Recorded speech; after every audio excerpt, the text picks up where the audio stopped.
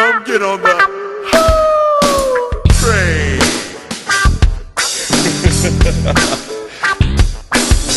Pimpin' ain't easy.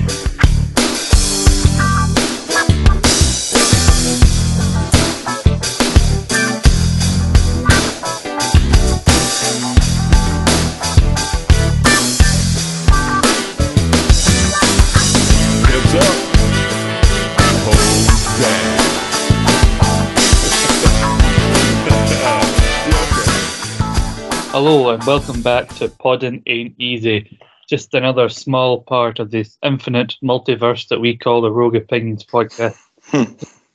I am one of your co-hosts, Scott McLeod. It seems like a slight break since we did our Obi-Wan Kenobi finale. You're probably wondering, was that because the ending of Kenobi and saying possibly goodbye to Ewan McGregor as Obi-Wan was so emotional you had to take another break? You could say that's one explanation for it. The other explanation is that everybody knows I am terrified of bees. And I saw one and I got so scared that I opened a portal which sent me and Carl into various parts of the multiple dimensions in order to find each other again. And when I did find poor Carl, somebody had magically made his mouth disappear, which made him virtually useless on an audio stream. So until we could get back, all I could hear was him angrily muttering something through his non-existent mouth. Couldn't quite make it out, but it sounded vaguely like something along the lines of, why couldn't this fucking happen to Liam? But anyway, but he's back in and fighting form and ready to finally talk about Doctor Strange and the Multiverse of Madness, which is now available on Disney Plus. Carl, how are you? I'm very well and much better now. I've got my mouth back. Thank you very much. I mean, I did lose a couple of pounds because I couldn't eat for a day or two. So, so there is that. Oh, Jesus, you wanted to see him. He's just back at a barbecue. I hear there was a horror show when the food was finally prepared. He was that hungry, finally getting his mouth back. Like he was taking it off the bloody grill himself. His hands are a mess. But yeah, how are you, Scott? I'm doing very good. Obviously, across the UK, it's the weather's getting actually feeling like summer again, and especially up here in Scotland, it's very warm at the minute. So I obviously took advantage of the nice weather to stay inside and watch more television. Miss Marvel, the time recording, it's just about to air. It's its last episode of this current series. We finished The Boys. That show, The Umbrella Academy, that I watched on Netflix, just finished its third season. I'm just looking for new things to start watching. I've only just this week started watching Stranger Things. Yeah, I haven't even got around to Stranger Things yet, but I will do eventually because I've watched the first 3 seasons, so I'll definitely be getting to that. I've just finished The Boys as well, so... I mean, when I say watching through, I don't mean the new season, just in general. I've never watched Stranger Things until this week. Oh. You're a bit behind on that one, then. It's a nightmare, isn't it? That's what it'll be. It's just one of those shows that I tell myself, I'll give that a watch, and one of those shows that everybody's talking about that you just...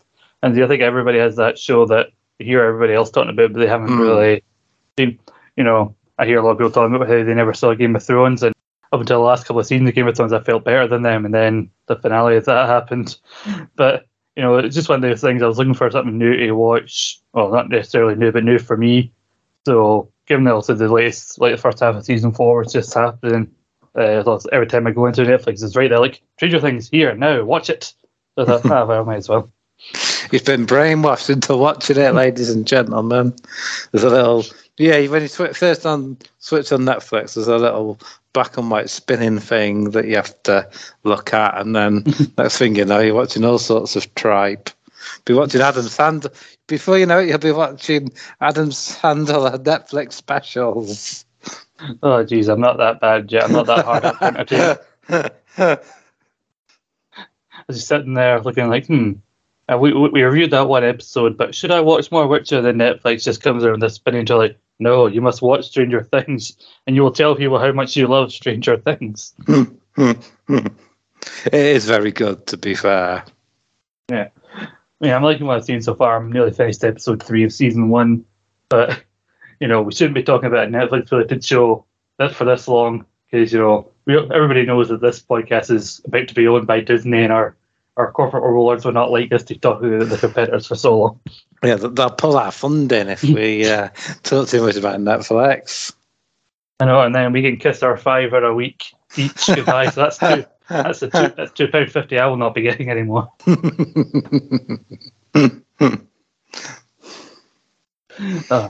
Yeah, it's finally here on Disney Plus. Doctor Strange and the Multiverse of Madness. It's quite interesting time that we were talking about this. What was the last MCU offering in cinemas? It's just recently the latest offering, Thor: Love and Thunder, has just come out, and we've got plans to go see that on Friday. And also Miss Marvel, the final episode of that airs this week. So it's a big week for Marvel. Yeah, a lot happening. It's not too long before the She-Hulk starts. Isn't that next month sometime? Yeah, it's like mid to late August. That and Andor like relatively the same time. From what I've seen in the trailers, I am quite looking forward to that one, I have to admit. Especially because Mark Ruffalo will be in it. Mm-hmm. Yeah, we should see what they do with She-Hulk. But with Doctor Strange, obviously there was a lot of hype around Doctor Strange, the idea of the multiverse with Sam Raimi coming back to the superhero genre to direct it. So, girl, I know you didn't get a chance to see it in cinema, so you've seen it here. Now it's on Disney Plus. I'm imagining, given this world of social media and people talk about things, was there anything that you managed to avoid about Doctor Strange, or the things about it that you already knew about going in because social media is the way it is? No, I mean, I didn't see a lot of spoilers for it, but weirdly, as soon as I watched it, I stumbled into loads. It was so weird. I managed to avoid it avoid spoilers before I watched it, amazingly. But yeah, literally hours logging into Twitter after watching it. Loads of things about it kept coming up on my feed. I thought that's quite weird. It must have slipped into another multiverse myself where spoilers arrive. So no, I didn't know anything really going in apart from what I'd seen on the trailers. One thing I kept seeing in the trailers was the character of America Chavez, which I had no idea who she was or what she did. Seeing the trailers, I thought this new character is featuring quite prominently in the trailers. I had no idea who she's supposed to be, and I never found out until I started watching it. So, yeah, I did very well keeping away from spoilers for this film. Unfortunately, with Spider-Man, I found out quite a lot by the time I ended up watching that. But there was a bit more hype surrounding that film, to be fair. Yeah, and I think residually there was a lot of hype around this because it was the very next thing came out. There was a post-credits scene on Spider-Man, which is basically a mini trailer for this, and the idea that this was also multiverse related and had Sam Raimi attached to it. I think a lot of people were expecting something on the similar level to No Way Home, and I think when I first walked out of the cinema, went away to see it, I was kind of like, not exactly what I was expecting. I didn't really know how to feel about this film until I had to go back and watch it a second time on Disney Plus. Yeah, a lot of people seemed a bit underwhelmed by the film, and I don't think it's a bad film. So maybe it was just a bit overhyped for what it, No Way Home was so good. It just upped the ante for this film, and I think it perhaps got a bit overhyped because I don't think it's a bad film by any stretch. Yeah, I'm not saying it's super good either, but it's it's certainly not terrible. Yeah, I think I thought coming out of the first time I seen it, I thought it was okay. It wasn't great, but it was okay. And then I more thought about certain aspects of it. I thought, maybe that film actually wasn't that good. And then I watched again here for this podcast, and I thought, actually, there's a lot to like about this film. But I think if we were ever going to actually do that Marvel ranking, which I wanted to do, but every time we seem to every time I see it, I think, oh, we got time to do a Marvel ranking. I realised no, we're only 2 weeks away from the next thing coming out, which then we'd have to add into the. So Marvel could slow down Marvel could slow down their fucking content for once. I'm starting to wonder if that's not going to be feasible because there's going to be that many things to go through. We'd have to like do a 24-hour pod or split it up. So like Star Wars, but it's not like Star Wars, and there's like not quite as many things. I mean, with Marvel, there's flipping tons of stuff.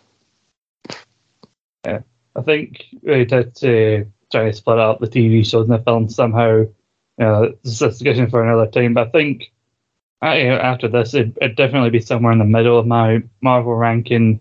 If I was to do it, whereas I think No Way Home would be somewhere near the top 5. And I think it was because a lot of people thought like, oh, this is going to be again on the similar level to No Way Home.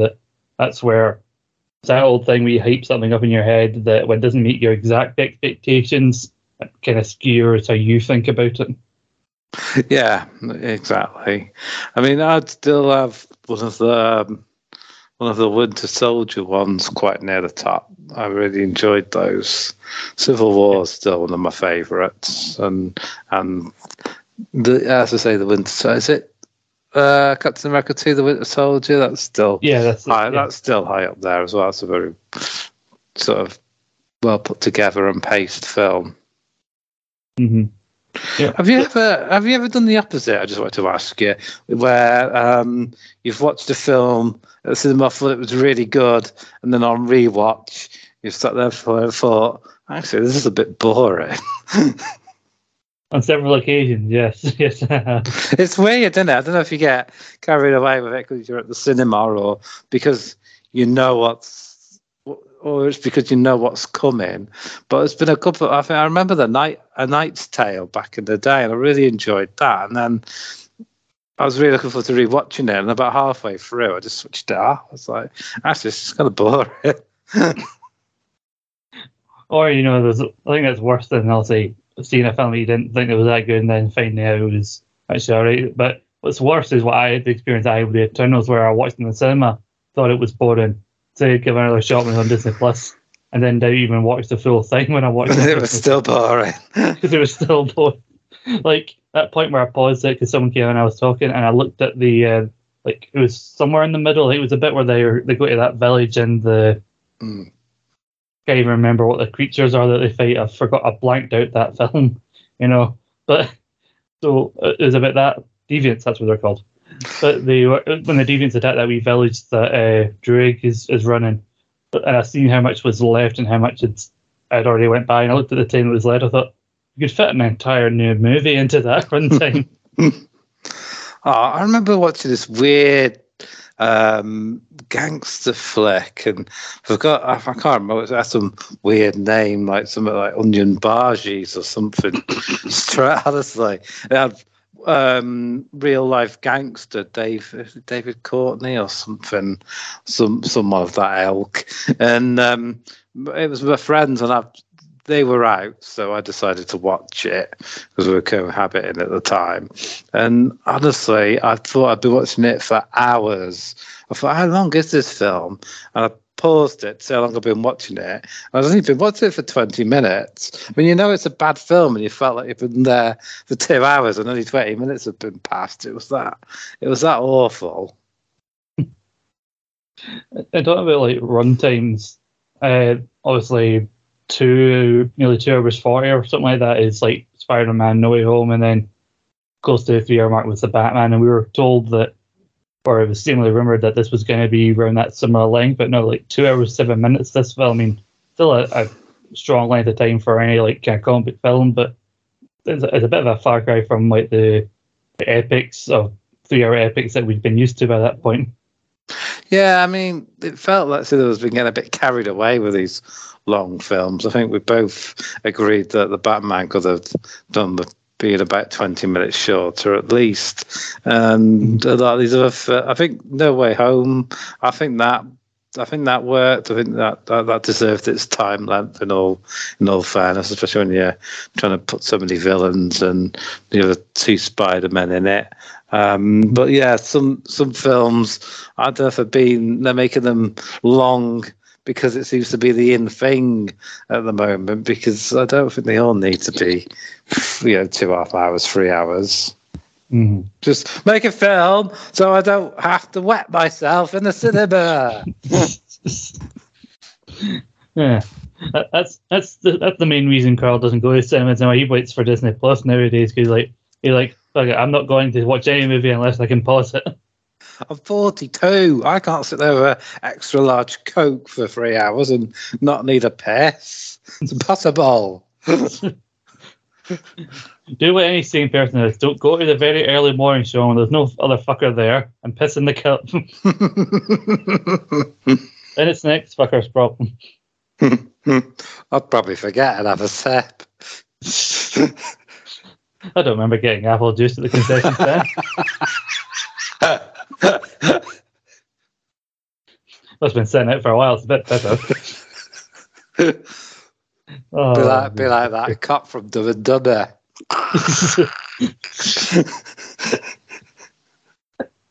Oh Jesus!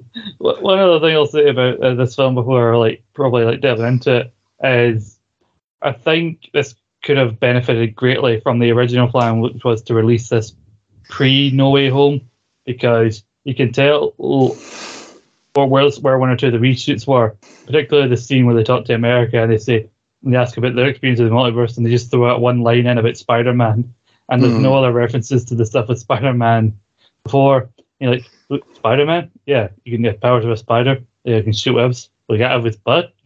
No. At least I hope not. Yeah. But then again, then that caused more confusion for people because they're like, wait, so he knows Spider-Man, but he just doesn't know who he is. Then how do you know he had the multiverse thing? Because the whole multiverse thing with Spider-Man was to forget who Spider-Man was and everything. So I just created more problems than it was worth. So they would have probably just been better off sticking it before No Way Home. Yeah, well, wasn't it to forget that it was Peter Parker, so he might still know a Spider-Man, but he might just not realise he's Peter Parker anymore. I think that's what it might be. But yeah, when you do these sort of things, you do risk lots of plot holes and confusion. And I really think it would have helped as well, given that, I think he could have applied what he learned, like going through this movie and dealing with the multiverse and then what the other Strangers had done that he'd learned from, to then help better. I think would better motivate his idea with Peter. The idea it's a bad idea to have these other multi-dimensional visitors. They need to be sent back ASAP because they cause a threat to our world, and we'd know that also he'd been through stuff like that. So that would better explain why he's the way he is in that film. He's trying to basically make sure Peter doesn't make the same mistakes. Quite, but there we go. Fair enough. Because again, there's a lot of things where people ask him about stuff that he'd done, and there's more talk about the time where he gave Thanos the time stone because he said it was the only other way, and that caused a lot of people to also get snipped, and that caused a lot of people to get blipped, and Vision died because he died pre-blip, he couldn't come back, which helps motivate the stuff that Wanda's done. So yeah, again, the original order would have been better. Yeah, he doesn't. He gets quite a bit of beef for that decision, doesn't he? He says it was the only way, but I mean, not everyone else seems completely convinced by that, do they? I love the Doctor. The first film, we've seen talking to him, and he explains why he lost. He mentions his brother and his cats, but he mentions the cats first. Yeah. And then does a significant pause before saying his brother. Just because you had to put cats in Reese's bin of fire that time doesn't mean other people don't love little puddy cats. I'm quite a cat fan, Scott, and I was quite appalled by your attempts to bin them. I was going to say, get it straight, don't say that I put cats in the bin. Reese wouldn't let me. At least Reese has got some sense, thank Christ. It's not a sentence I thought I'd hear today, but when I went to meet him in that weird, creepy warehouse that they recorded that show, I thought it was a metaphorical thing. I didn't realise he'd have an actual ring of fire, which made me really regret bringing those cats with me. But there's no house, there's no fire, no cats. We are not Kurt Zuma. No animals of any kind were harmed in the making of Podding Ain't Easy.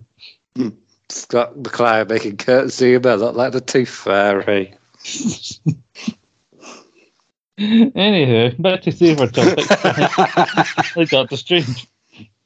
So going into it starts with another variant of Strange, which I think according to merchandise was called Defender Strange with the ponytail and everything and the kind of bluish slick suit. He and America are running from some demon that's trying to steal her abilities, which is to, jump between dimensions of the multiverse. And so they try and get a book called the Book of Ashanti, which will learn is basically like a good version of the Darkhold, where it gives a sorcerer anything it needs to vanquish their enemies and everything. And not about a cute R&B singer, which I was hoping. And then, unfortunately, it seems that this version of Strange we don't meet for very long, but he's not a very nice man because he's seemingly so well into when he can't stop this demon to decide the only thing to do is to take America's power for himself, which would ultimately kill her.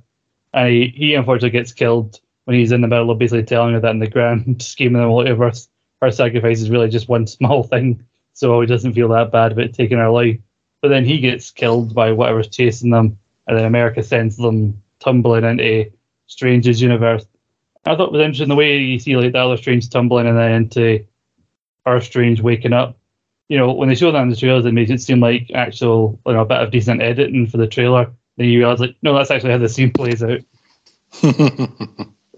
Yeah, I was a bit thrown off by the start because I didn't realise we were in a multiverse version. I perhaps should have done, but I was just this is a bit strange. He's got a ponytail, and he didn't seem to hesitate too much when deciding to kill America. Or I don't think he knew her name at that point, but yeah, it's and then he wakes up, and I thought, oh right, I see, it was all a dream. But as we find out, it wasn't a dream. And I don't think we quite know what her power is at that point, do we? I think it takes a few minutes into the film before we realise what her powers are and what they're trying to get out of her. Yeah, and so I know all it's going to do is create those weird like star shapes when they travel, but it's only when she actually talks to Wong and to Strange that she explains what she can actually do. And so Strange wakes up, he goes to Christine Rachel McAdams' character's wedding, and I really like the way he just does a tie.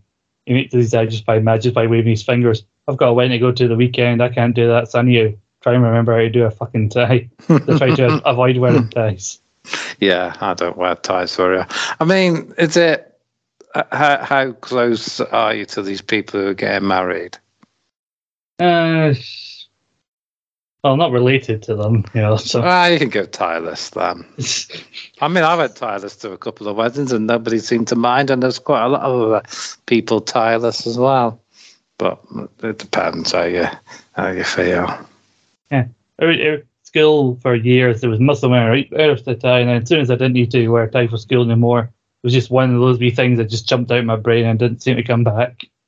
One of those bits of information, as soon as it's not necessary anymore, you immediately forget it.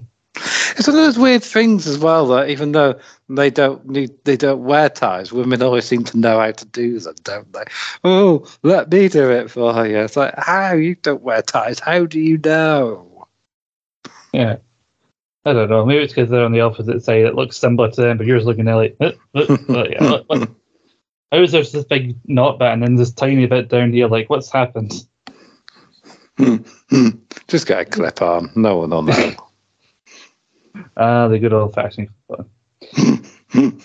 But Strange is having a conversation with Christine. I almost called her Rachel, but no, that's the actress's name, you'd have to. But yeah, they're basically talking about how he had to kind of keep her away, did it of her own good and everything. And he asked him if he's like happy. Also, Dolphy does basically turns her water into wine, and yeah, it's like, that too on the nose. So that was a bit funny. And then I love also the way he just kind of casually has his cape nearby. He just does that dive off the balcony when he sees America's in trouble.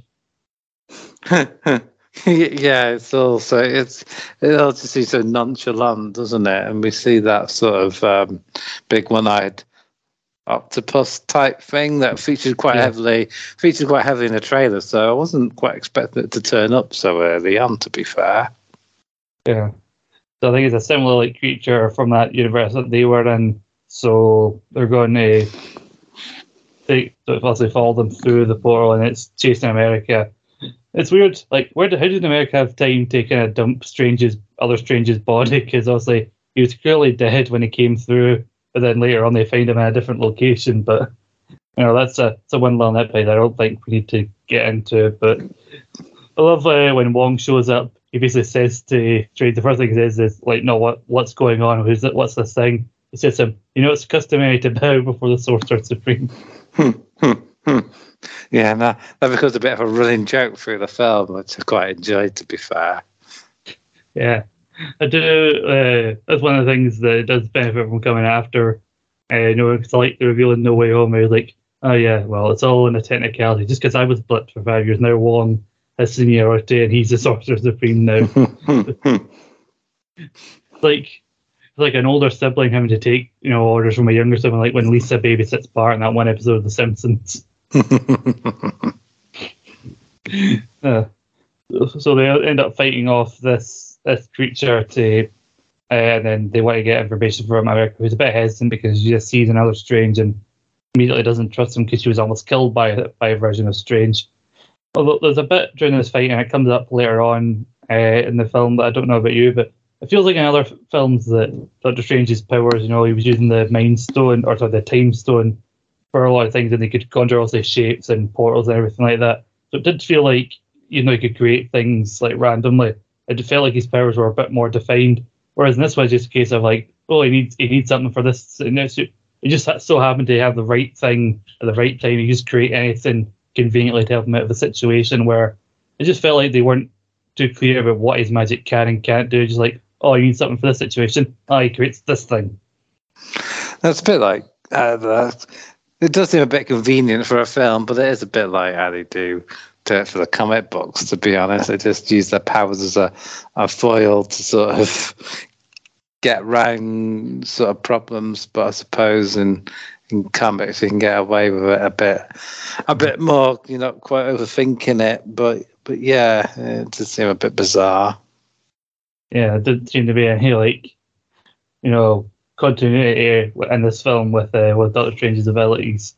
So, but then again, this is one of the first times we've seen him without using the Time Stone because they had to put all the stones back. So, God knows what his actual abilities are. Maybe he's just picked up a few new techniques between now and that other movie. It was about 4 or 5 years ago, to be fair to him. Yeah, maybe. And so they have a conversation about what she can do, and they do all that bit Spider-Man as well. I love how Strange has to answer 3 questions at once because she's like, "You're not Sorcerer Supreme, are you? You're not with Christine?" And he's like, "Well, you went to Christine's wedding," and there's a woman asking for a vote. He goes, "Yeah." Woman asking for a vote. He goes no, and yes, I did. It's quite a fun little scene, actually. That bit in that bit when they're in the little restaurant or cafe having their little discussion. It was that's when they have the little Spider-Man thing as well, and she pops out of his butt and whatnot. So yeah, I quite enjoyed that little scene. Yeah, Dexter was making his cameo. Yeah, apparently so. I thought he was sleeping, but he's up and about. He seems to know when we're podcasting. It's like when I have my doors open, quiet all day, and as soon as I start podcasting, every boy racer and the bloody county area seems to drive past with the most noisiest exhausts known to man. Yeah, I mean, a couple of weeks ago, I was recording an episode of SmackDown, and he was lying in his bed. He was peaceful for 90% of the podcast. Then we were kind of doing the final thoughts, the ratings, and everything. He jumped up on the bed, and seagulls flew past the window. And for some reason, he hates seagulls, and so he's just parking his little head up. And then I try to get him out of the room so I can record in peace. Just to do the wrap up and everything. Close my door. but he can easily go on his hind legs and push my door open, so he immediately gets back in the room. He just will not be denied that boy. Perhaps the seagull nicked a chip off him one time. Maybe, I have no idea. But what I was going to say about this film, continue on for what you were talking about with the scene in the cafe, I think, this is one of the films where they don't over-rely on the humour that most MCU films do. There are jokes in it, but a lot of it is more like dry, like sarcasm from on Doctor Strange's parts, which is different from, other films, because I'm going to go see, like I said, Thor: Love and Thunder, and I've not heard anything about how good the film is, but I have heard a lot of people are divided on the humour. Yeah, I've heard it's quite divisive from some people saying it's really good, and other people aren't keen on it at all, bizarrely. I think it's a case of it's continuing also the theme and of Ragnarok. I think was the more fun aspect. I thought, because I thought Thor 1 was okay. I hated Thor: The Dark World, and I really loved Ragnarok. I think a lot of that is the influence of Taika Waititi. So I think a lot of people feel like he's put too much humour, too much silliness in this new movie. But you're going to judge it for your own merit when you go and see it. So I'm actually more looking forward to it, because Taika Waititi and the way he kind of did it in Ragnarok is part of why I actually enjoy Thor now. Because before Ragnarok, I couldn't give a fuck about Thor.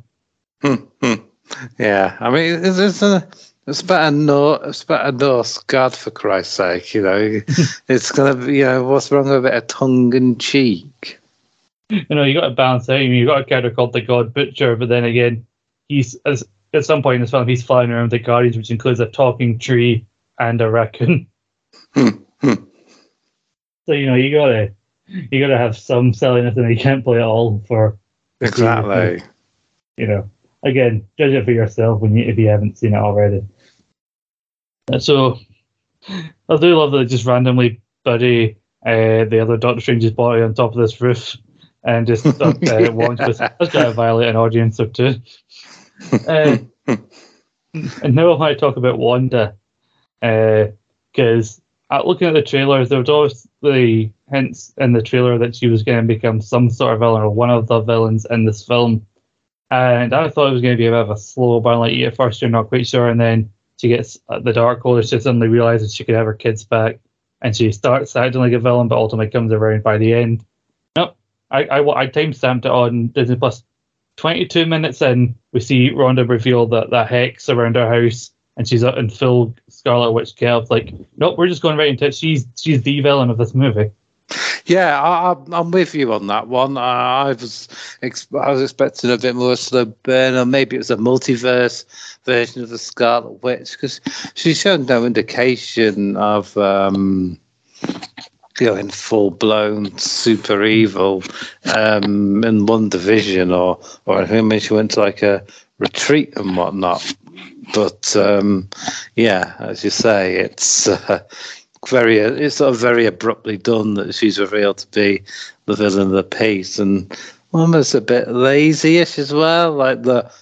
You didn't tell me her name, did you? That sort of old chestnut.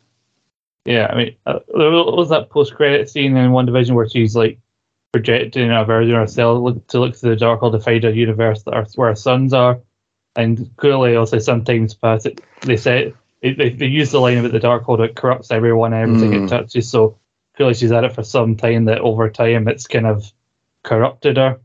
But yeah, it did feel weird to kind of use that as a get out. It's the book that's doing it, because she's discovered that every other universe they exist, but in this one they were just stuff that she created as part of this Westview illusion. But if you just watch WandaVision, you kind of almost go through a bit of a redemption thing against Agatha and free the town. And eventually, even though she was kind of in the wrong for holding them hostage, and then to see her go back the other way, a full 180 backwards, no, she's a villain again.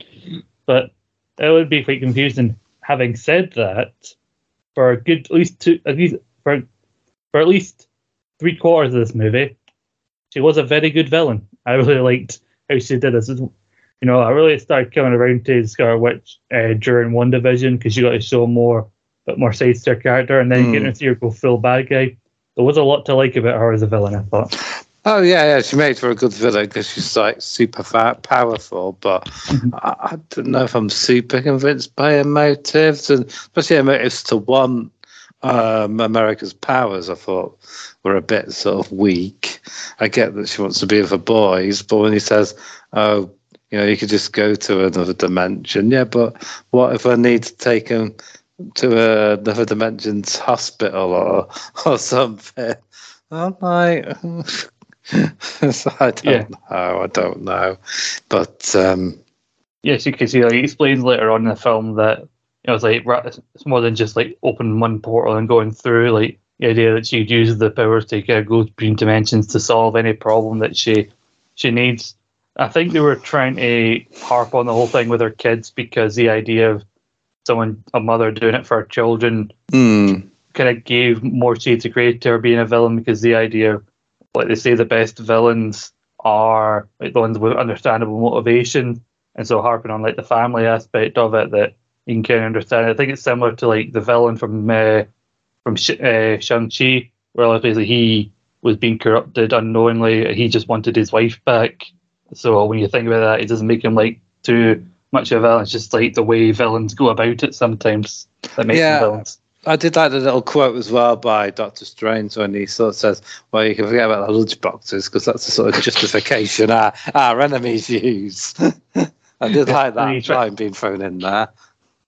Yeah, I do like, again, there was a slow bit, you didn't tell me her name, did you? And then the big like illusion is dropped. Like again, she's not a very good liar. She's very powerful in the ways of magic, but not a very good liar. And no. she again brings back the whole thing of like, you gave Thanos a time stone, which then brought him to Vision, and he had to kill him, but then he just turned it back anyway, and then killed him again. So she's obviously got a beef with Doctor Strange, especially.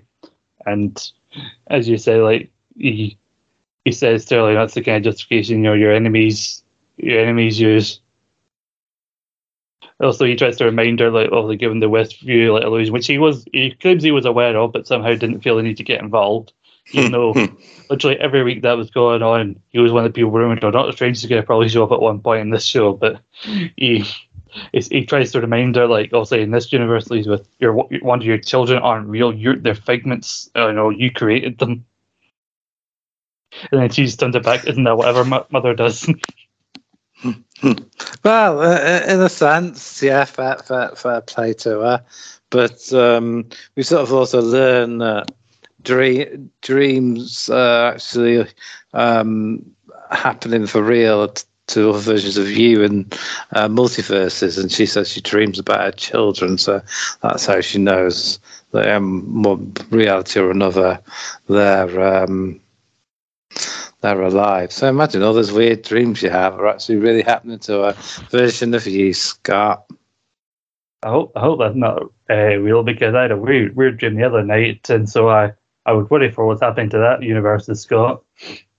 But I do like that because, like, Strange had a dream about the events that happened to the Verge of Strange that America knew at the start of the film, and she reveals like it's not a dream, it's a way of looking into another universe. And Wong just really undercuts the scene, going, so that's that dream I have when I'm being chased naked by a clown. And also America talks about how she knows for a fact there's no other hers out there in the multiverse because she never dreams. Yeah, that's quite a weird one. There's only like one version of her by the looks of it, and quite a strange one, but still. Mm-hmm. What did you think of the character of America? I quite liked her. I loved the whole sort of star gimmick and whatnot. Yeah, I think it took me a while to warm up to her because I didn't like her the first time I went to see the film, because it felt like, for I was reading TV, so then Strange not knowing that Wanda was the one that sent the creatures after America basically tells her where the woman she's wanting is, and so she kind of just undermines or basically argues back with everything they seem to say at the start of it, and she gets a bit of an attitude. But I kind of grew to like her, the second time around. I think she's going to be one of those characters that, the more she pops up in like MCU properties, because it feels like they want to keep her around, for the future. like whether in something Doctor Strange later, or maybe she'll cross over into something else. I just feel like she'll be one of those characters that the more you see her develop, the more you'll like get behind her. Yeah. Hopefully, we'll see her in future projects. Yeah, because I think the way she talks about like she discovered her powers by accidentally sending her parents through like a portal, and she's convinced that they're dead somewhere. But it does feel like there's stuff on the table for her eventually to realize that her parents are out there, and her journey to try and go through the multiverse and find them. Yeah, you probably something you could be better off doing one of their little miniseries with rather than a standalone film for her. But I can definitely see like a 6 or 7 episode, miniseries on American Chavez. I heard about one of the rumored projects that people are speculating about later on in the MCU because they've released because they've introduced a lot of like younger characters in this phase.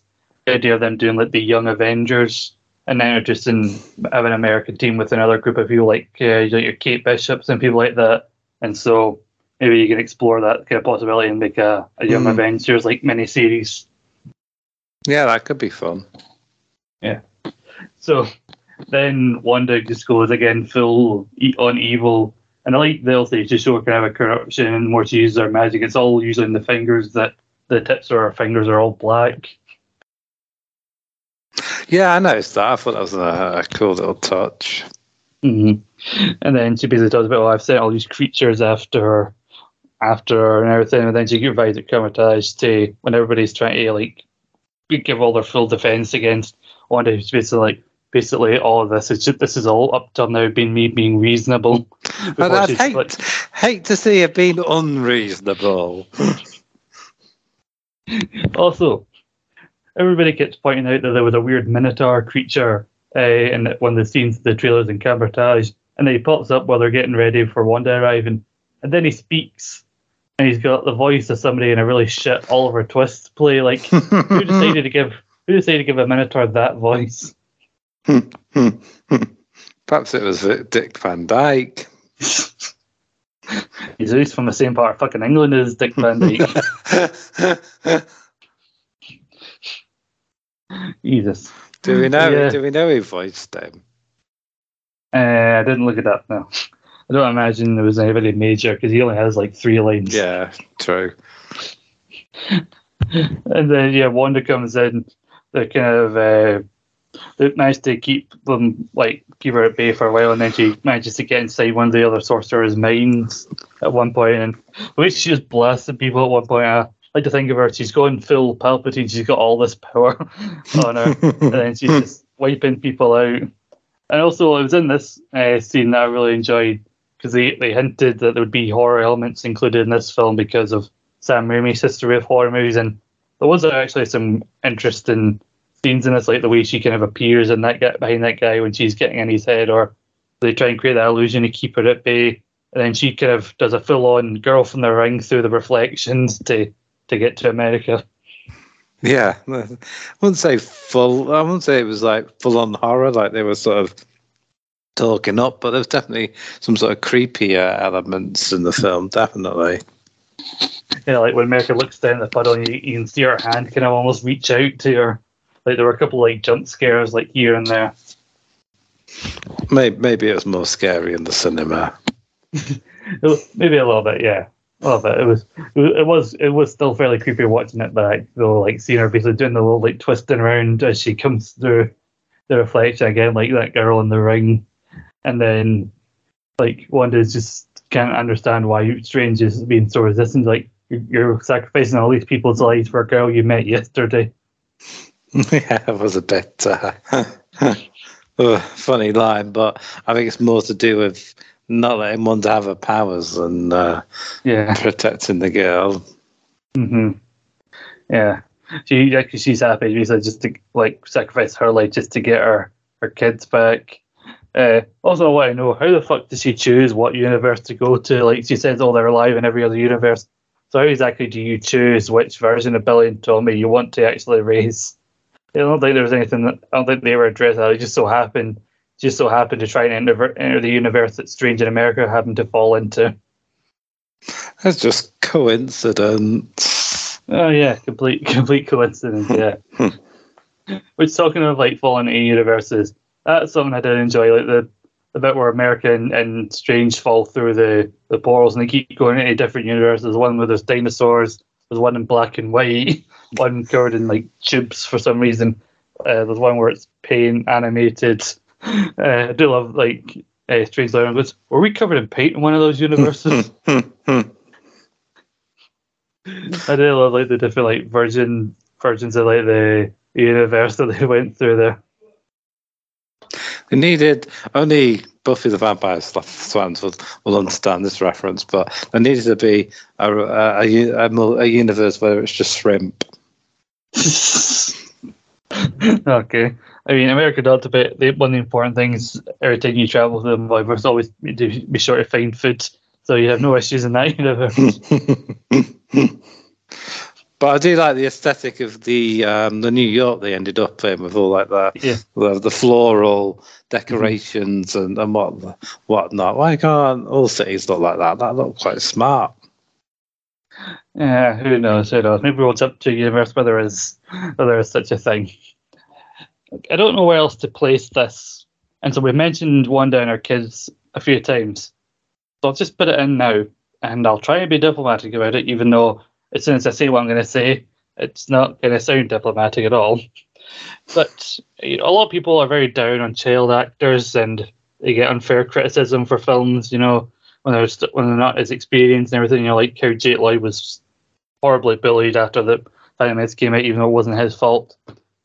Having said that, the actors playing Tommy and Billy in this film are fucking abysmal.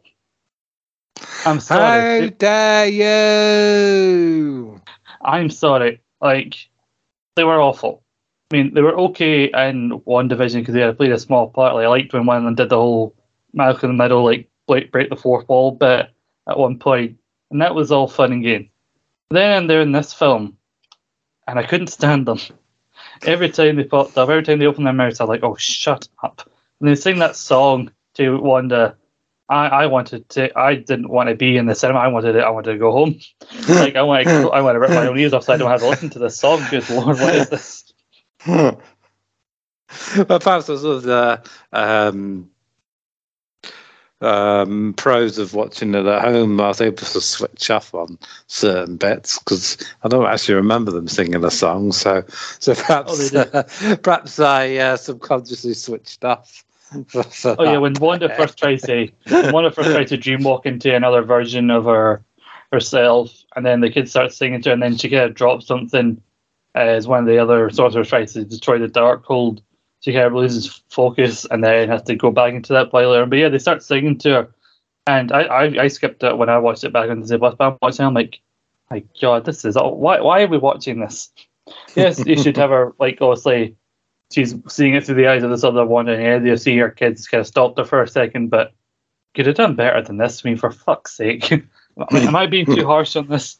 I don't know. I mean, I didn't think they were that terrible. I wouldn't say they were good, but as I say, I do kind of things that I'm not that keen on. I do kind of switch off from, so perhaps I wasn't paying a super amount of attention to those scenes. I'm not tying them all bloody child actors with the same Billy and Tommy Bush because I just spent the last 6 weeks or so, praising the actress that played young Princess Leia and Obi-Wan Kenobi. So certain child actors, it's not just some actors when their kids have it, some of them just don't. I don't think, and just for whatever reason, with what they were given in this film, Billy and Tommy just did not make welcome additions to this film. Yeah, I mean, maybe the direction didn't help because, as you said, they didn't seem that awful in WandaVision, but who knows? Yeah, who knows? I just had to get that off my chest before I move on to stuff. Some more positive things, like giving it to Sam Raimi movie. Of course, Bruce Campbell has to cameo in it. Yeah, I did like the Bruce Campbell cameo. I like that pizza papa. I think he was called because we serve these weird pizza balls that America assumes is free. Like, yeah, food's free in most universities. He goes, oh, you didn't pay for that. Oh, I guess it's not free here. And then and then starts yelling at Strange. He mentions the Strange museum, which they have to go like figure out. So I like the fact he just leaves him there, like punching himself repeatedly, like, "Oh, we're off in what minutes? About 3 weeks." It's a long time to be punching yourself, to be honest. 3 weeks. I think he I would. hope he was over exaggerating. Yeah, I think so. I think he would have. Realistically, I think he would have died after 3 weeks of punching himself. At least before the 3 weeks was up. But anyway, yeah, it was a fun wee cameo from him because he's always popped up in it. And Sam Raimi films, obviously, he appeared in 3 different roles during the Spider-Man movies, which was funny. But then they go to find out more about this version of Strange, and they claim that he died fighting Thanos. So they have this big statue dedicated to him, and this is where they meet a new version of Baron Mordo, which again has led to some big gaps between previous films because they point out. Because at the end of the first Doctor Strange, Mordo started his journey of like trying to kill sorcerers, and then he's not had any interaction with Strange because Strange has been doing stuff for the Avengers, and it's so clearly something's happened that we haven't seen. Because then he goes, "Oh yeah," then he dedicated his life to trying to kill me. Like where was that? Please tell me more about those interactions. Yeah, I'm not too sure I can remember that, but I didn't really pay that. I didn't really enjoy the first film that much, the first Doctor Strange, so I didn't pay super attention to it. I've only ever watched it once, so there might be things from there I don't remember. But then this version of Strange is all. This version of Mordo is actually all very welcoming and brings them inside, and they talk about the Darkhold. A bit too welcoming, as we find out. Yeah, they talk about the Darkhold and the Book of Ashanti, and they said, "Oh, we have a version of it here," and like he talks to them about dreamwalking, as we see. I like how they edit in the kind of preparation of Wanda, we're surrounded by the candles, getting ready to dreamwalk and everything, with the music underneath. I thought that was a really nice bit of editing. Yeah, the film was sort of well done from a cinematography point of view. There was, editing was good, and the way scenes and stuff were spliced together and what have you. Yeah, because there's that scene after the hit where it transitions into the scenic camouflage, and it almost looks like Wong's appearance of the red mist that's around Wanda's house. I thought that was pretty cool. It does feel like, despite the fact they had to do quite a few reshoots, probably to make it seem like it was post No Way Home, not pre it. Despite those reshoots, it does feel like for the most part Sam Raimi got the chance to make the version of this film that he wanted to make. And it wasn't one of the cases where studios interfere too much and to the annoyance of the filmmaker. Where I'm sure it made a change for him, given when you hear the stories how miserable Sony made the filming of Spider-Man 3 for him. Yeah, definitely. Yeah, we won't be there in 4 years' time. Release the Raimi cut, and we get a 10-hour. We get a 10-hour Doctor Strange movie. The 10-hour epic we've all been waiting for. Come on, there's got to be countless more universes we can jump through. I want a whole episode, a whole hour, dedicated to that paint universe. It'd be quite cool. Yeah, like you said, this Mordo was a bit too trusting, and then it revealed that he's kind of drugged them. So then they wake up in these cages with these power dampening cuffs around them with these robot, these Ultron kind of sentries guarding them. Yeah, I thought they were a bit like Ultron-ish. I thought it was quite unusual, but a nice little callback. And who is a scientist there of all people? Well, it's only Christine in this universe, and she reveals also the number of designations for each universe, and they are currently in universe 838, and the universe that Strange is from has been designated 616, which for fans of Marvel Comics know that at one point in the main Marvel comics timeline was known as the 616 universe, so a little Easter egg in there for you. So all the universes are kind of numbered and everything. So basically they've been quarantined in there basically because we don't know what diseases you brought from your universe. You could have things that we don't have cures for in our world. which is it's fair enough. That's a fair point, to be honest. Yeah. I mean, they didn't have COVID until now. Doctor Strange and the 2020 pandemic of madness. Also, the thing with the Ultron sentries going on, we saw those in the trailers, and we knew the Illuminati was appearing in here. So I was convinced that somehow, because in the comic version, it's Hank Pym that creates Ultron. So I was convinced they were going to see some version of Ant-Man, like variant in this film, or something to that regard. Or fuck it, given that if you're just going to kill off this version of the Illuminati, in like 5 minutes, fuck it, put an actual version of Ultron in there, like a good version of Ultron. Mainly because I would like to see James Spader back, because I thought he was quite entertaining. Yeah, I love James Spader. If you ever watched The Blacklist, he's brilliant. Yeah. He's brilliant in that. Yeah, so I kind of first became aware of James Spader, and then I think it was like a couple of seasons into that then they announced the thing for the idea of him being the baddie in the Avengers, and I got really excited about that. And then I realised, Christ, he was in the original Stargate film back in the day. There's his hair there as well. Yeah, I find it weird to picture him with hair.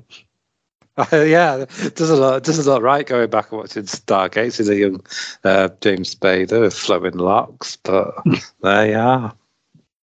Yeah. So, you could have done anything with this Illuminati if you were going to do what you ended up doing, but I know that, and I know that annoyed a lot of people, but I'm pretty sure this is just like one universe version of the Illuminati, so I don't think it's anything to get too bent out of shape about. I think it's just to show how powerful Wanda truly is. Yeah, I get that, but I did find it a little bit strange that it was quite heavily advertised in the trailers and all that they were going to finally see the Illuminati, and they last for all about 5 minutes. But yeah, as you say, it does sort of give you a feel of how powerful Wanda is. I do love the fact we got to see Captain Carter.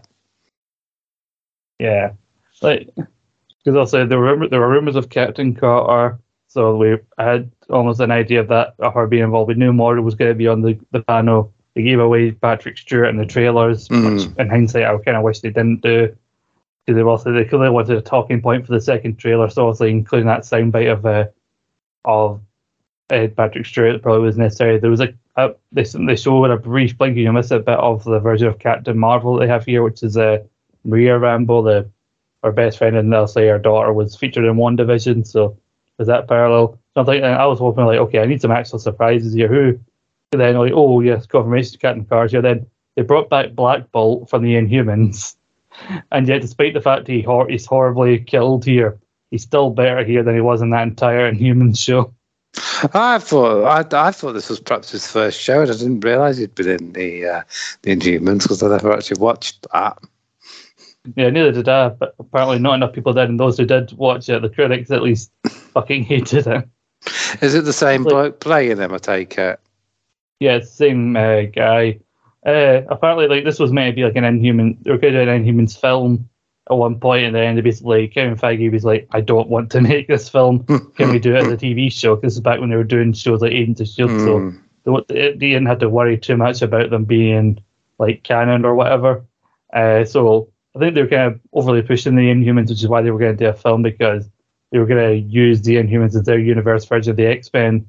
But then Disney got so much money they could buy Fox, which had the X-Men, so more like, we kind of don't need Inhumans anymore. We've got actual X-Men now. And was Lone Grufford unavailable? I enjoyed this because I thought, Black Bolt's here. Then they went the smartest man in the world, Reed Richards, and then he fucked up, and they're like, it's actually John Krasinski.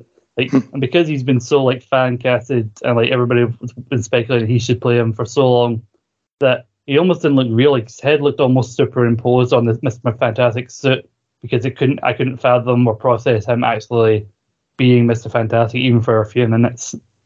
Yeah, he was so different from his office character. It was almost unrecognisable, to be fair. And I hope they weren't doing that. I think we learned a harsh lesson in Green Lantern that CGI suits are just not the way to go. And then one of the best Easter eggs I've ever seen. It's not only just coming in his little yellow chair, but as he's making an appearance, all you hear subtly over the scene. Yeah, I heard that. I was proper fanboying for that. But if they do a new X-Men film, they've got to put that in it as well, because it still holds up today as one of the greatest theme tunes of all time for me. I think also you got X-Men 97 coming soon, obviously the continuation of that series. So I will be wanting my subscription fee back if that doesn't have dun, dun, dun. I mean, that's nostalgia. That I'll be taken back to when I was like 12 years old. Oh, what a tune that is! Like I even had subtitles on when I watched Disney Plus, and even the subtitle comes up when that happens. When he's walking in, subtitle caption comes up, playing X-Men theme song.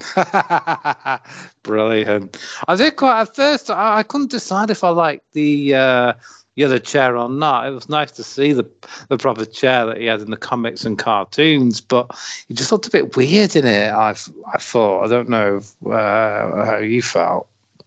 I think it was just the size of it, because like we try to lean forward and everything, he's got a big thing in front of him. So yeah, you never quite know. But I like that they basically explain that our Strange didn't die fighting Thanos like he caused, and encouraged him, which was like when two realities kind of collapse into each other, basically killing everyone in those universes. And they said that he got the Darkhold and used it to try and dream what to find the solution to killing Thanos in another universe. To try and find another Strange, and it turns out that it wasn't worth it, but he kept doing it anyway. And so when eventually they found the Book of Vishanti and used that to kill Thanos, they basically judged that he was a big threat to the multiverse. So basically they sentenced him to death by having Black Bolt, because his voice is so powerful it doesn't speak. He's just the one word can basically cause a big wave and destroy everything in its path. He basically obliterates Strange by just saying the words "I'm sorry." Yeah, it's pretty crazy how his powers work, and I was like kind of trying to figure out what that little thing was on his on his sort of mask, on his costume. I suppose it's supposed to be like a tuning fork, is it? But the way Wanda kills him, though, Jesus. Yeah, that was brutal, especially for an MCU film. I do love how not unseriously. Obviously, many people would be fanboying looking at people on the Illuminati and everything, but Strange is taking this very unseriously. Looking at the people in the panel, and especially when he sees Mr. Fantastic, he went, "Mr. Fantastic, do you guys chart in the '60s?" It also goes back to the fact that we're in the '60s. They also mention another wee Fantastic Four Easter egg that Christine says that she works for the Baxter Foundation, which ties into the Baxter Bill, which is the base of the Fantastic Four. Ah, that's something I didn't know. Also, I think part of the reason they have John Krasinski involved in this, even though he was going to get killed off, was because I'm assuming when they do their version of the Fantastic Four, they probably don't want John Krasinski to be Mr. Fantastic. So they probably just said, okay, here, he was Mr. Fantastic, you got him. They stop asking for it. But as you said, it's different multiverses, so they might recast him, because I think they are on about doing a Fantastic Four movie of some such. Mm-hmm. I remember people. I mean, I didn't mind the original ones back in the day. I didn't think they were terrible, and when you compare them to Josh Trank's version, they look like flipping masterpieces. Yeah, and then also I think there's a case of like the arrogance of like the Illuminati for like really assuming that they can handle Wanda easily. Yeah, the way they're like, we can handle Wanda. I was like, when she started killing everyone, I even said to myself, yeah, you're really handling her. That's aged well. Yeah, and like everyone gets a I mean, yeah, Maria like gets crushed by a statue, but yet she somehow gets the least gruesome death of all of them. It's like Captain Carter gets sliced in half with her own shield. I think the only reason she wasn't one they first immediately killed off was just so they could have her do that "I could do this all day" line. Yeah, I love that. It's always the ones I fancy they kill, isn't it? Marissa Tommy's Aunt May, Salma Hayek, and flipping Captain Carter. Marvel hates you. They don't want you to love anything. No, clearly not. No. But like, I think because if they didn't want her doing that line, logic to dictate the one with the fucking the jetpack and the shield should have been killed before Stretchy Man, the guy who can kill you with his own voice. But no, then they do the groovy thing where basically Black Bolt accidentally speaks internally and blows his own brains out. Oh, that was sick. That was. The fact you don't see his brains, but you can see kind of how mushy or flat the top under his helmet's gone. And then Mr. Fantastic, maybe the smartest man in the world, what does he do? Just reaches his arm out and then gets turned into spaghetti, basically, just get ripped apart. Yeah, not so smart after all. Yeah. And then poor Professor X, just looked like he could do something about it. Inside his own head, Wanda just snaps his neck, which was the saddest thing of all, in my opinion. We've tried a fair few times now, Professor X. Doesn't have much luck, does he? Yeah, that was the thing that all people talked about when they'd say, like, are they just every timeline almost, like, I don't know if they've done it to James McAvoy because I didn't see the last Dark Phoenix film, but like, it's just seen, like, especially the Patrick Stewart version, every time he pops up, they want to kill him in some way. Like, I'm sure some version of him got killed in like Days of Future Past. He got blown up in The Last Stand, and then Wanda just sneaks up behind him. Yeah, then a Wolverine clone kills him in his sleep. It's just... He's like, they'll be casting Sean Bean to play him at this rate. I know, geez. There are certain characters in DC, like Green Arrow and Hawkman, who get made jokes of because they die so often, but, this is basically becoming a running joke with bloody poor Professor X, especially Patrick Stewart. Bless his cotton socks. So yeah, that happens, and Mordo just gets dropped down he just gets dropped down a very tall thing, like a wee platform in the Illuminati's chamber, and that's him taken out apparently. And Strange gets to go away, and he tells that Mordo about how he and his university and Mordo didn't like each other and everything. Like, oh, you probably gave him out this version of me, the Darkhold, in the first place. And they get into a mini fighting. But really, he's just trapped there, and he just goes, I'm beginning to understand why your Mordo didn't like you very much. So, like, I'm not saying I wanted him to gruesomely die as well at hands of Wanda, but, like, it was kind of lackluster the way he just kind of gets disposed of and is never seen again. Better deaths for Mordo next time. Yes. But, it does seem like they were saying that they basically believe that all versions of Strange in every universe are a danger to the multiverse. And to be fair, when you see the latter half of this film, they're actually quite right. Because obviously their version of Strange calls an incursion. He meets a version of Strange who killed other versions of Strange, and he's got the third eye. And then Strange, despite the fact that he's been talking about not using the Darkhold, has to then go and use the Darkhold to beat Wanda. Yeah, and we get that bit at the end of the film, don't we? Where it feels he's grown a third eye, so I don't know if that played into anything in the future. Like, I finally realised what my issue is with this film. I think it's the last 35 or so minutes, because I think it's just a case like one has become so powerful and she's wiped through everyone, and then she gets to America and everything, and she's got that weird fortress where there's all the spells transcribed on the wall from the Darkhold and everything, because Wong reveals to her that the Darkhold that she was using was just a copy. But like, now she's got America, she's the one she's been chasing, and they go for the Book of Ashanti, and the Book of Ashanti just gets destroyed immediately. So then they have to go back to the thing they swore they'd never use. I'm just not a big fan of just the way the film just feels like, now we have to wrap up now.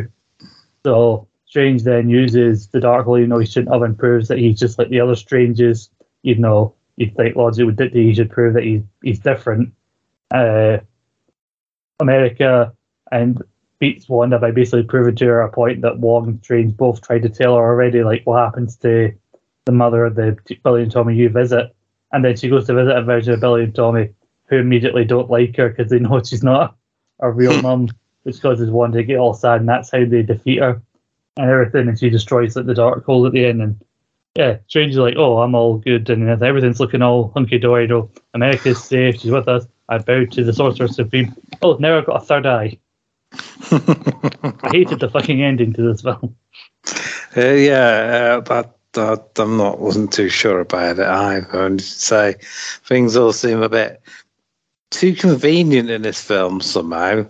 It's like they either got bored or they couldn't think of stuff. So, this just happens and that's what it'll have to be. Yeah, like weirdly, it could have done with a bit longer, even though I'm sure you would have hated that, but it could have done with a bit longer just to maybe come up with a more thought out ending, maybe.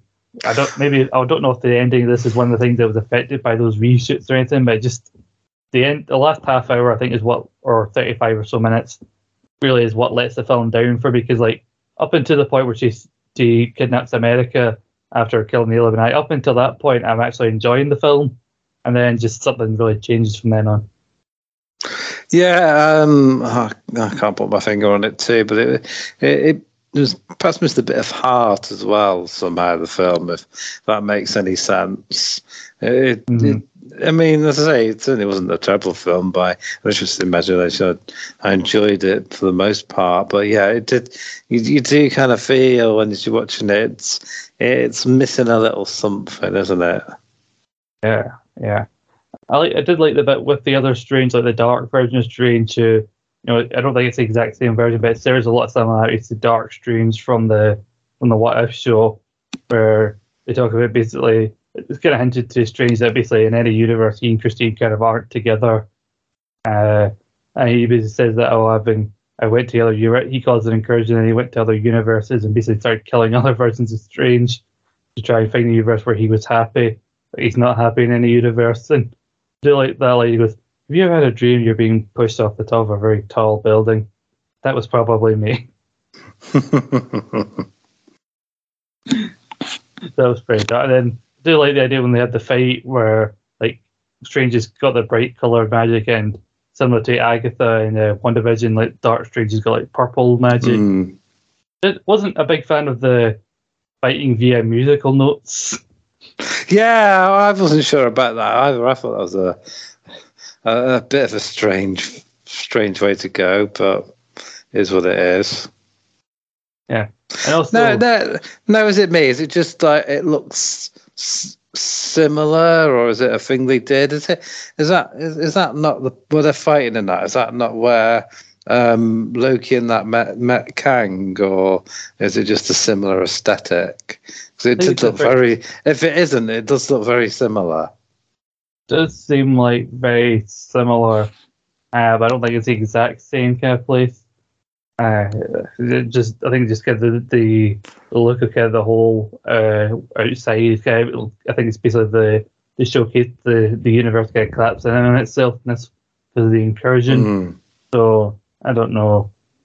I don't think it's the exact same place, but yeah. Also, a line I didn't think about or forgotten about when I went to see it in cinema. Then I watched it on Disney Plus recently, and I'm like, that's the dumbest line. Well, one of the dumbest lines I've ever heard. That line did not work.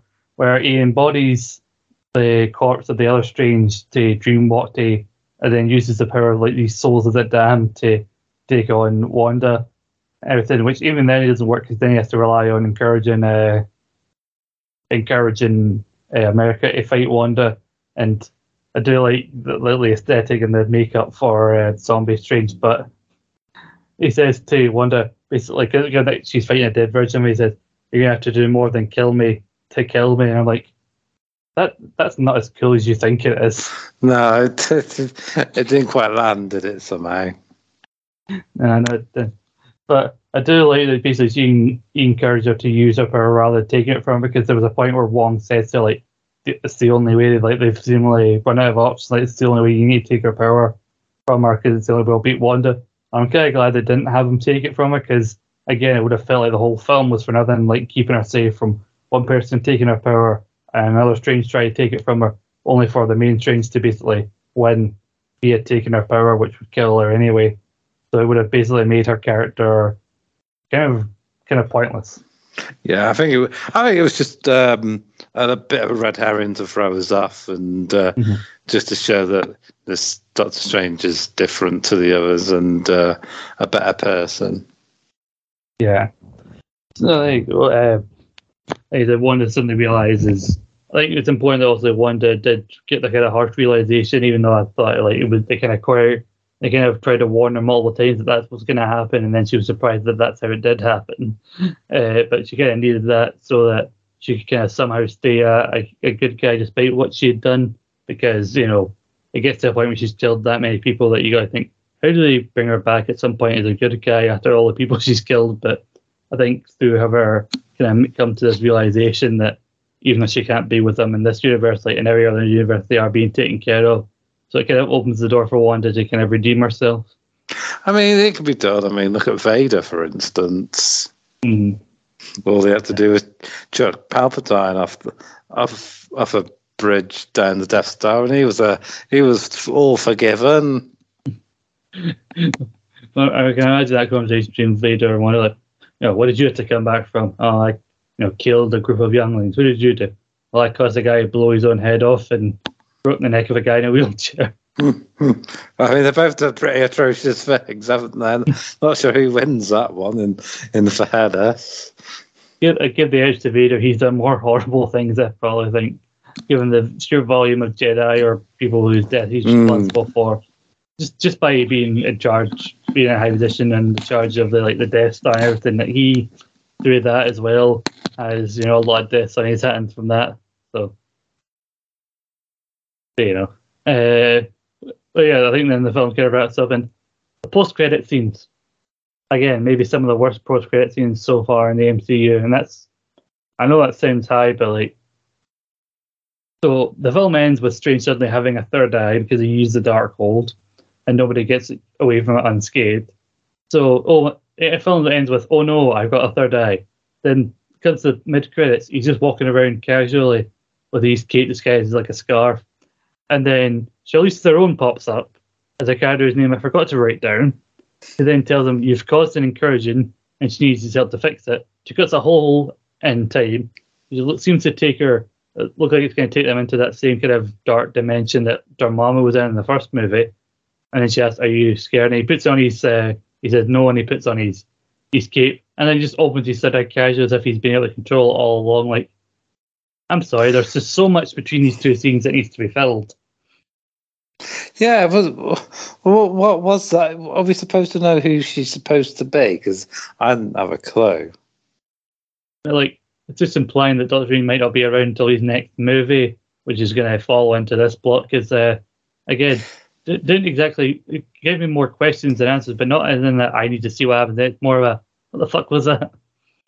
I mean, I actually totally forgot we saw Charlize Theron in it, to be honest, until you just mentioned it.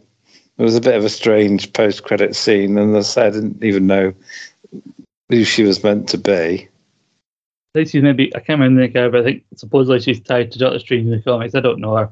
And then just the final post-credit scene right at the very, very end is Peter Hall finally stopped being punching himself.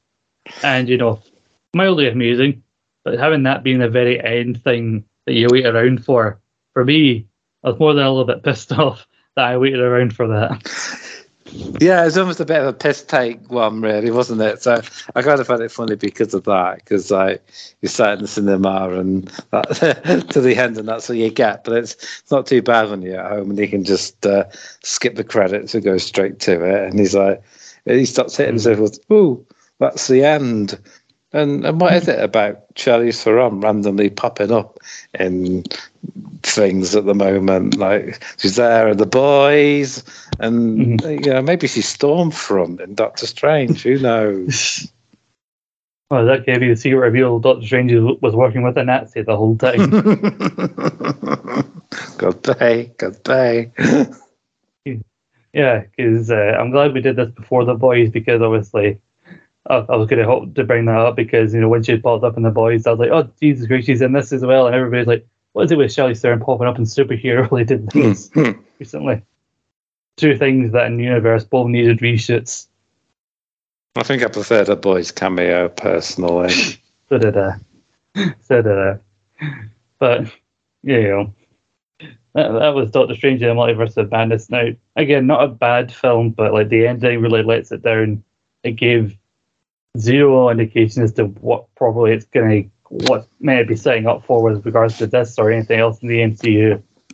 I think I came up with a good comparison in this, in that now the first part of like phase 2 after the first Avengers film, where like you had Thor the Dark World and Iron Man 3 came out, which weren't really the best, and then they started picking up when Captain America 2 and then Guardians started coming out, and they started kind of finding the groove in that phase. But for me, Doctor Strange and Multiverse of Madness feels like an early phase 2 film with some phase 4 ideas sprinkled through it, like what they tried some of the ideas that they're doing now, like earlier on in the MCU, because it kind of felt like they brought in a Doctor Strange like film because they've got Benedict Cumberbatch locked in, and they wanted to use him to explore the multiverse and everything, which is going to be a major factor later on because it's already popped up in Loki and Spider-Man and everything. But it was kind of a case of like, oh well, we need another Doctor Strange film, so let's incorporate the multiverse into this one.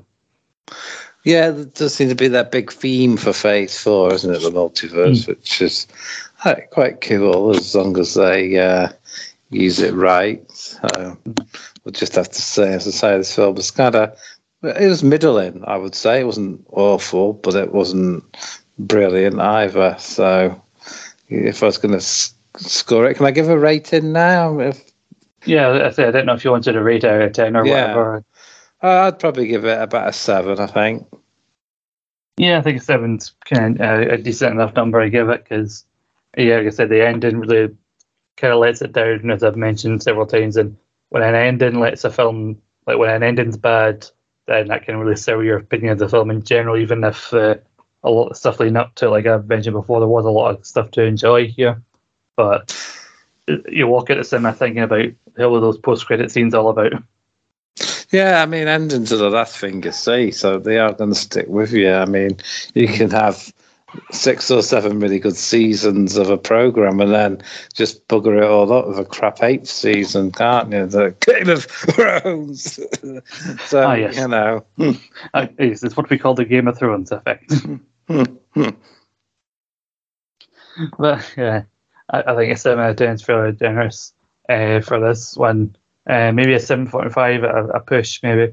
But, maybe it'll be one of those films later on we come to, appreciate more as Marvel continues on. But that's something that popped into my head, after watching it. I'm thinking, like, MCU, and I'm saying this now before I've watched Thor, Love and Thunder, so maybe some stuff gets revealed in that creates a clearer picture. So, take this with a bunch of salt, knowing that I haven't seen Thor yet. But looking at the TV show, is also the TV shows are tying into stuff like WandaVision tied into this. Falcon and Winter Soldier is going to set up the next Captain America movie. Loki is probably going to have a lot of implications for later stuff. And Kate Bishop was introduced to Hawkeye and things like that, so she's going to be important later probably. But looking at like the films, and especially you had Black Widow, Shang-Chi, Eternals, Spider-Man, this, and now you've got Thor. Like, by this point, usually after this many films have come out in a Marvel phase, I feel like they're going to slow burn in phase 4 before the next Avengers film, because they know it's going to be hard to try and top Endgame. I have not gotten any indication at any point, I don't think, about what the hell the next Avengers could be about.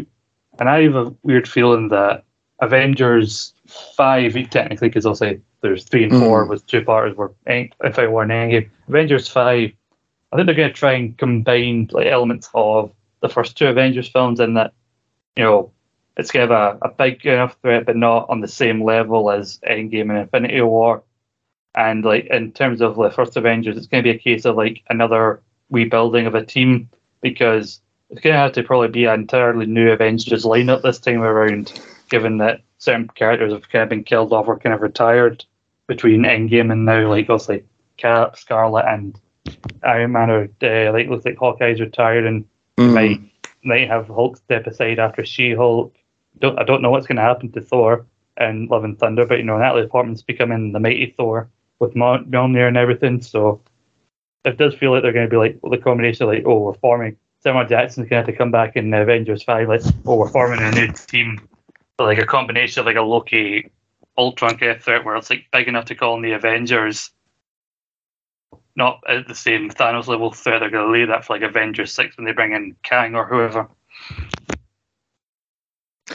Yeah, it'd be interesting to see what they do. I mean, you'd have thought Kang might feature in the next series of Loki as well, because that's the sort of cliffhanger they left that on. But I mean, I don't know for sure. But yeah, it'd be cool to see a new team sort of come together with different superheroes and characters and whatnot. And didn't we get confirmed that we are going to get a new series of Daredevil? And yes. Kingpin will be in it by all accounts, even if it did look like he might have got shot at the end of Hawkeye. I think they confirmed there's another Daredevil happening. They said I don't think they said that Kingpin was in it, but they did say Kingpin and Daredevil are going to be featured in Echo.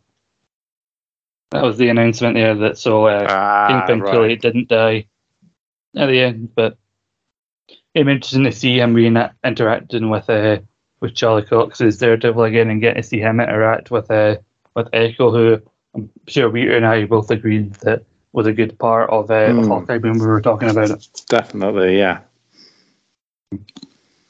I'm wondering. I've heard one theory about a future Avengers film, because also there's people like Dr. Doom and Kang talked about. I think those are bigger later on films, kind of like Thanos level ones. But I think you need something in between for the next Avengers, because also you got to think who you're going to get for your new Avengers team. You assume like Sam now is Captain America, Jane is Thor, probably Winter Soldier, and maybe one or two of the new characters, like maybe Shang-Chi gets brought into the team or something like that.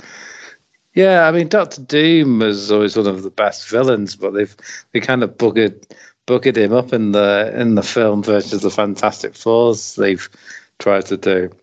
Also, I know he's more X-Men, but Apocalypse would be a good villain to do if they could do him properly as well, because they sort of buggered him up a bit in the X-Men Apocalypse film. They seem to like strip him of half his powers.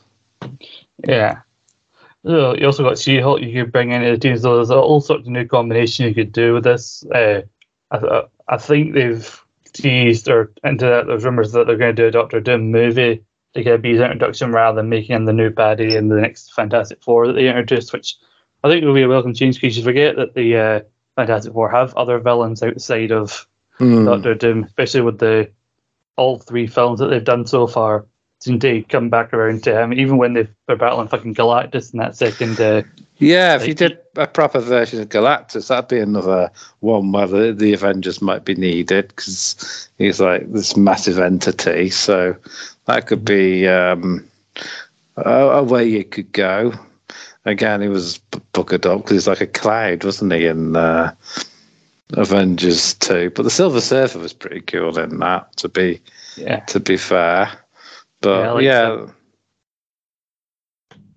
but there is those of lots of material to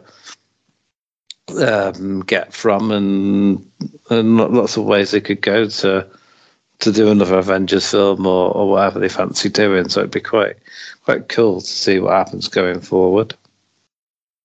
One thing I saw, like what people think is happening now, that character played by Julia Louis-Dreyfus kept popping up, and like she gave John Walker like a new suit, and she popped up and she told Elena to take out like Clint. Like there's rumors like they're going to do like the Dark Avengers, she's developing like a super villain version of like the Avengers, or whatever.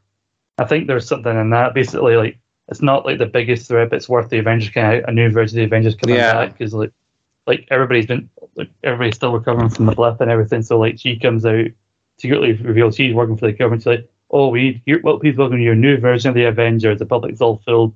And then Nick Fury is like, nah, fuck this. I'm going to get the actual Avengers together.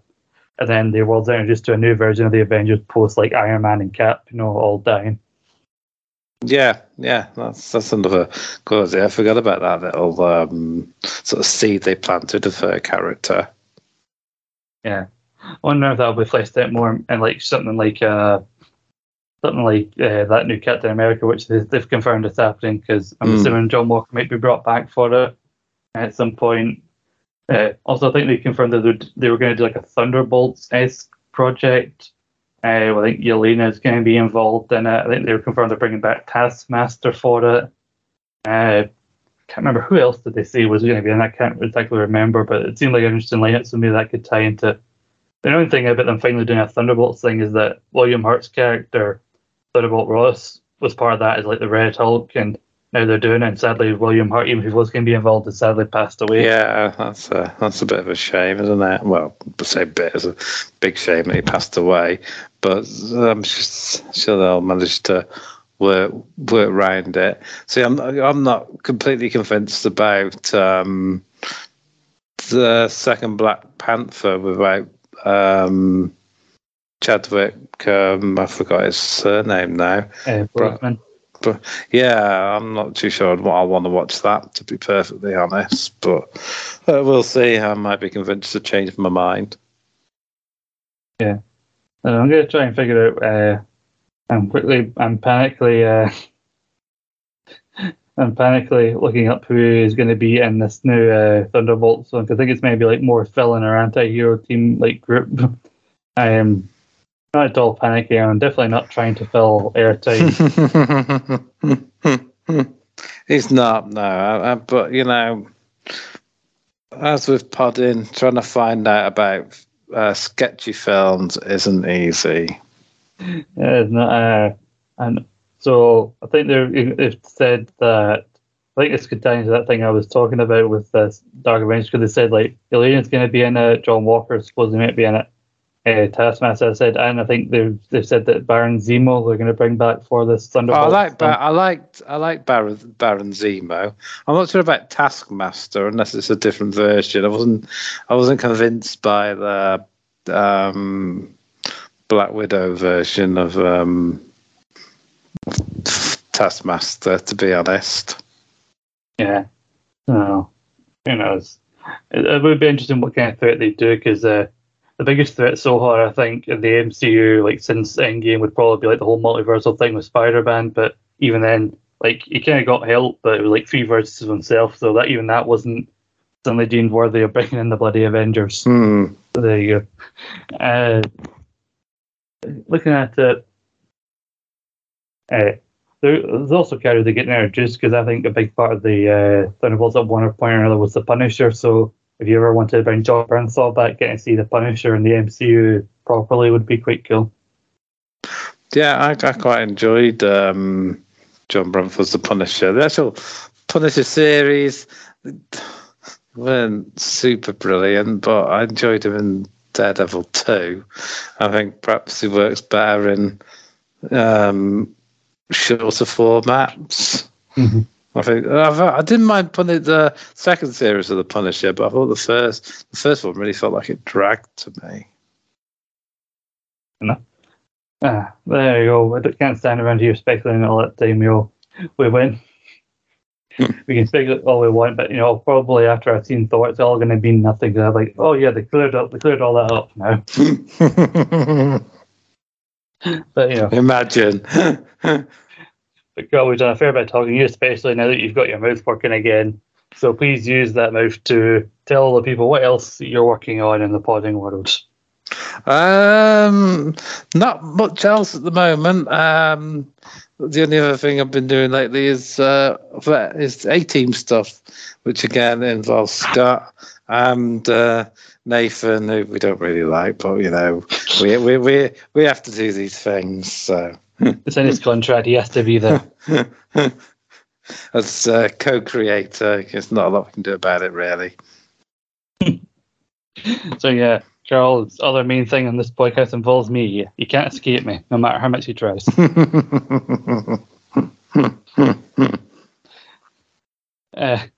But yeah, there'll probably be some more football pods when the new season kicks off. Me and Nathan might do a Wimbledon pod, but I'm not convinced that's going to happen. So we'll just have to see.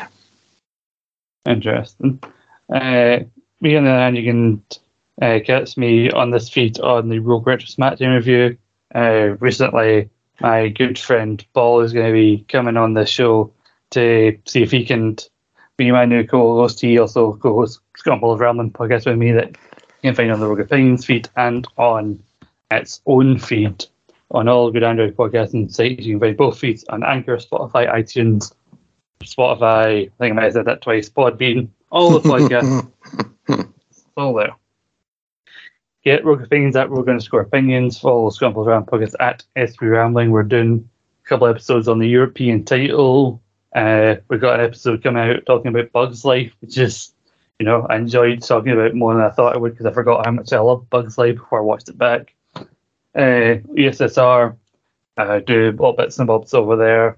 I did an episode about the upcoming G1 Climax tournament over in New Japan, so if you're so inclined to watch your Japanese wrestling, you might want to check that out because we talk about it a fair bit. So there's that. No good things other than this, and like you said, A-Team stuff which we haven't done in a few weeks, and SmackDown, which is moving slowly as I try to find a new co-host. I'm pretty quiet in some aspects. I don't know, it's almost like the multiverse of pods. I mean, I come up with my one, maybe two if I'm lucky, and you've got like a half hour's worth of list of things you're doing. Yeah, and would you believe it? I'm always coming up with ideas for more. I can't stop. Someone stop. Please. He's addicted. Someone just tie me down. Take away my microphone. I mean, I thought it's better when I lost my mouth. If Scott lost his, Christ, that'd be it. His life would be over. Podcasting world would take a big dive after that. What? With the podcasting world have to go with morning. Anyway, thank you for listening, everybody. Starting on our next episode, we'll be here talking about The Boys and trying to hide the fact we're talking about an Amazon show from our Disney Plus overlord. So there's a few weeks us fiverless. But it's worth it to talk about exploding penises. It really is. It's not easy to watch, but podcasting isn't easy either, so we keep on going. Thank you. Bye.